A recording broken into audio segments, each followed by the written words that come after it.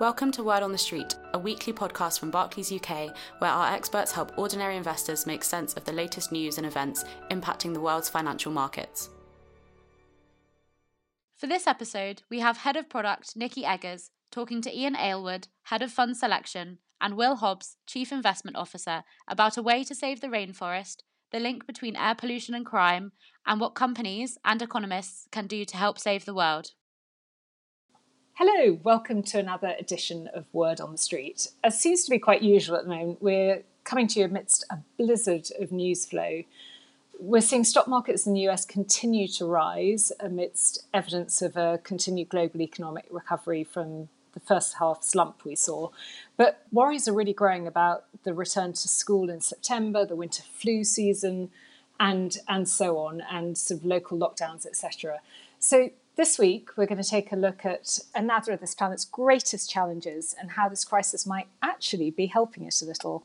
To do that, I'm joined this week by Ian Aylward. He's the man responsible for actually putting money where mouths are in terms of responsible investing, which we have talked to you listeners and subscribers about before. He leads a team who's involved in managing our multi-impact growth fund, and Ian will explain what that is, but we are very rightly proud about this fund. We'll also have Will, as usual, to give us the slant from the wider team of economists and strategists that devote a lot of time and energy to this subject, amongst others, of course. So, Will, let's start off with you. A number of issues have really come to the fore in this crisis, from health, societal, environmental. It's helpful in some senses that these issues are so in the foreground, but now we've got to work out how to actually tackle them more effectively. What can economists do about this? Yeah, hello, Nikki. Hi, Ian. And I think economists would see this as a problem most easily solved through the prism of kind of incentives. Essentially, you can't just ask, beg, shout at someone to do something, as we all know with our children. You have to bring in a financial reward or penalty. And money's not the only motivation, obviously, but it's one of the sort of more catch-all motivations, according to economists. So you think about the Amazon rainforest, for example. So right now we are clearing this, unbelievably biodiverse, crucially important store of carbon in exchange for some of the least productive cattle pastures on the planet, famously so. But the people living around the Amazon, the ones sort of responsible for doing this, in a sense, are not deliberately thumbing their nose up at Greta or, all that kind of thing. These are some of the poorest people on the planet trying to survive, by any means. So effectively, someone has to pay the farmers not to farm in that way. How can that work in practice?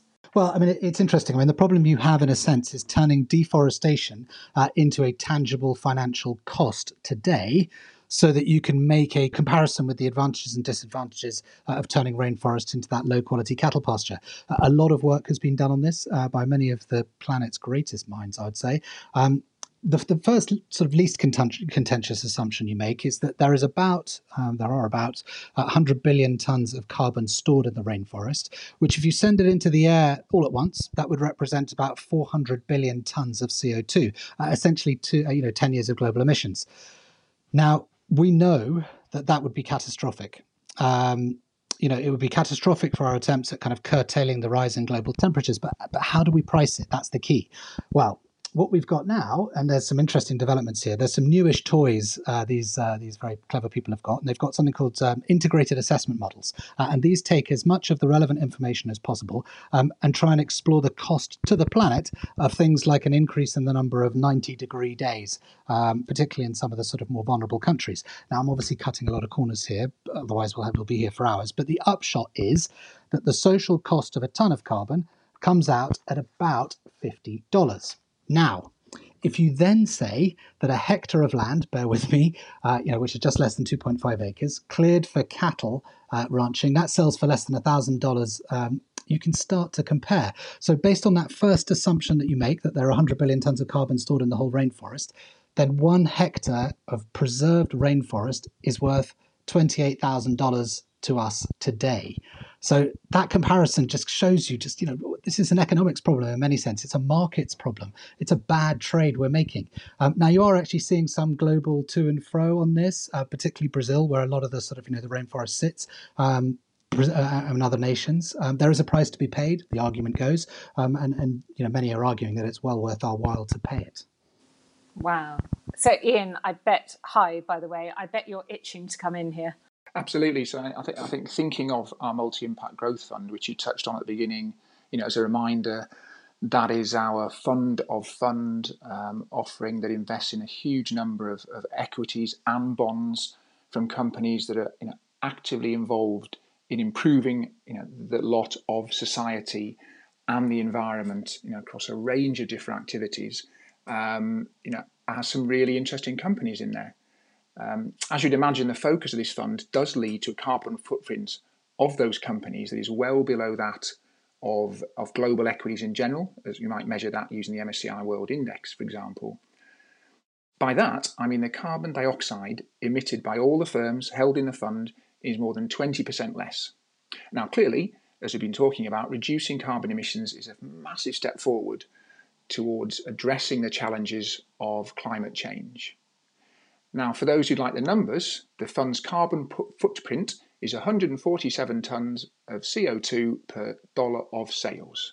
What that actually means, to give us a frame of reference, is that 20% reduction is actually equivalent to removing, say, 8 cars from the road each year, or stopping almost 5 million smartphones being charged, or indeed the carbon that is sequestrated from 48 acres of forest in just a year.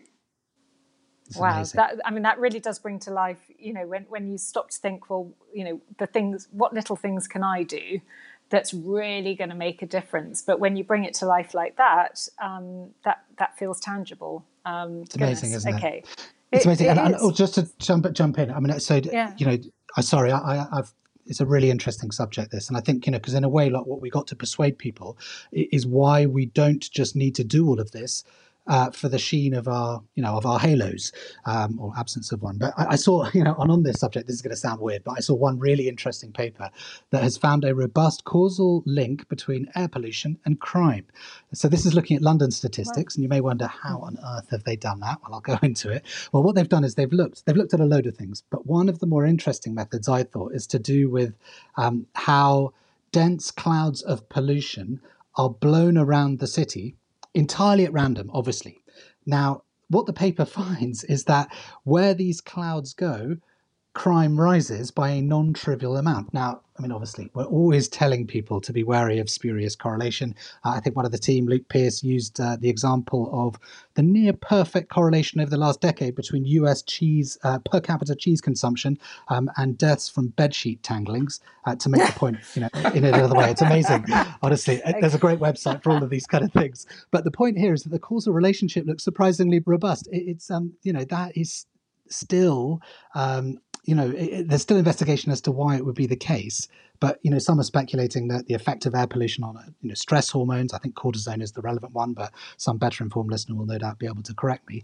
But again, it's about trying to make the effects of this stuff more tangible today. We are, as we all know, capable of being a very nearsighted species. This crisis may be helping to sort of lengthen our vision a little bit, which is very helpful. But these are just some of the things that I think we can think about. Wow, and just to be clear, I wasn't laughing at the idea of somebody dying by twisted bed sheets. It was more the link between cheese. Yes. Yeah. I'm in severe danger at the moment, I have to say, and if there is a real link. I thought you could probably rest easy, given it's not fried chicken consumption. But cheese is up there too, sadly.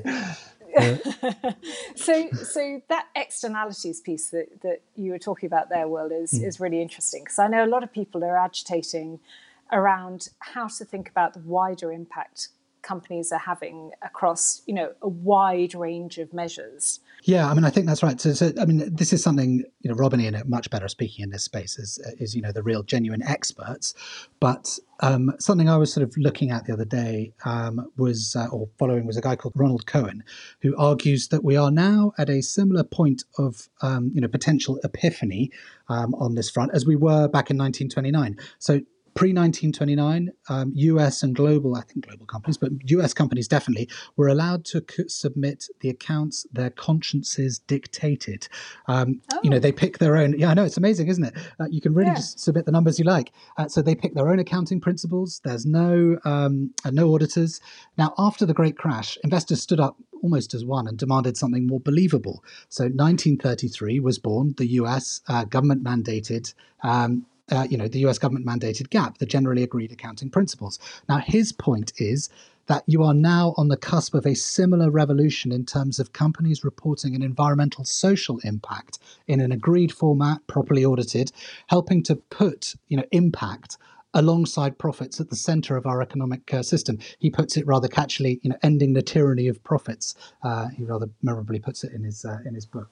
So from what Will's saying there isn't any singular way of doing this. So, Ian, when you and the team are looking at including companies or funds that will generate positive impact, how do you actually go around measuring that when it comes to the funds that you guys are running?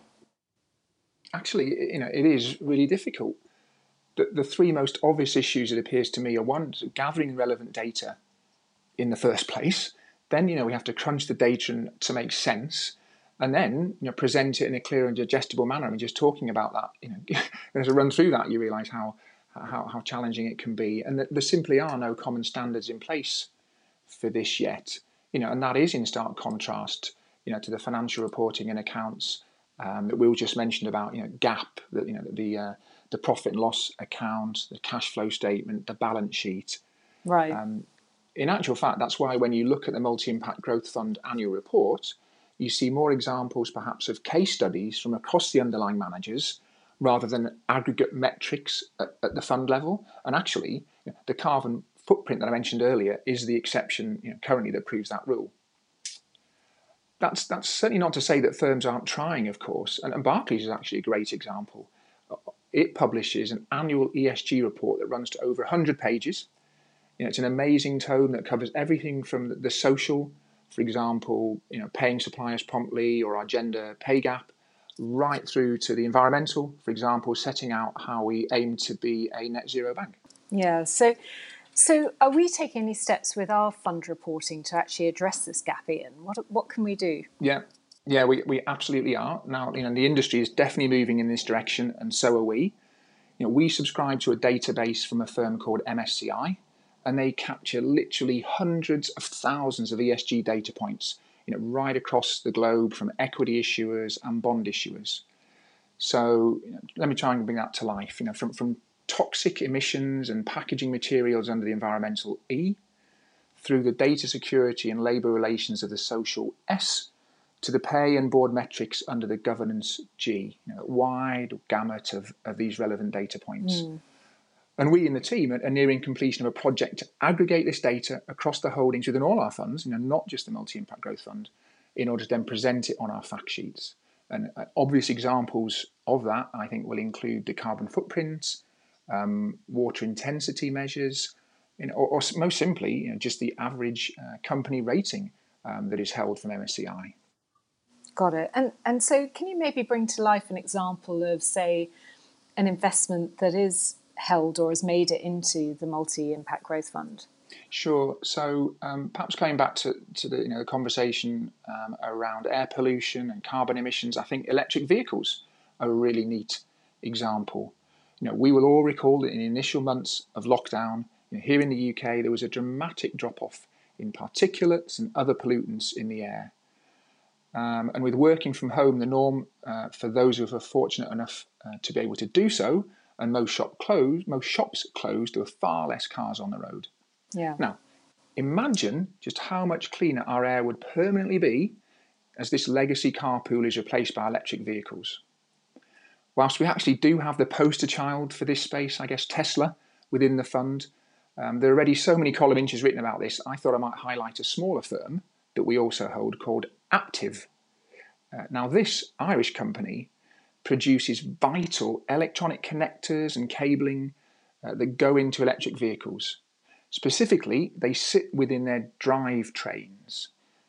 Now, just a word on this term, this is the term that captures all the cleaner bits like inverter, circuit board, the battery, that are replacing all the dirty bits of a traditional fossil fuel guzzling petrol or diesel engine. Okay, yeah, I mean, I must admit I've not heard of Aptiv before, so great to hear that example brought to life. And as always, this isn't a recommendation to any listeners to go out and buy this. It's held within a diversified fund.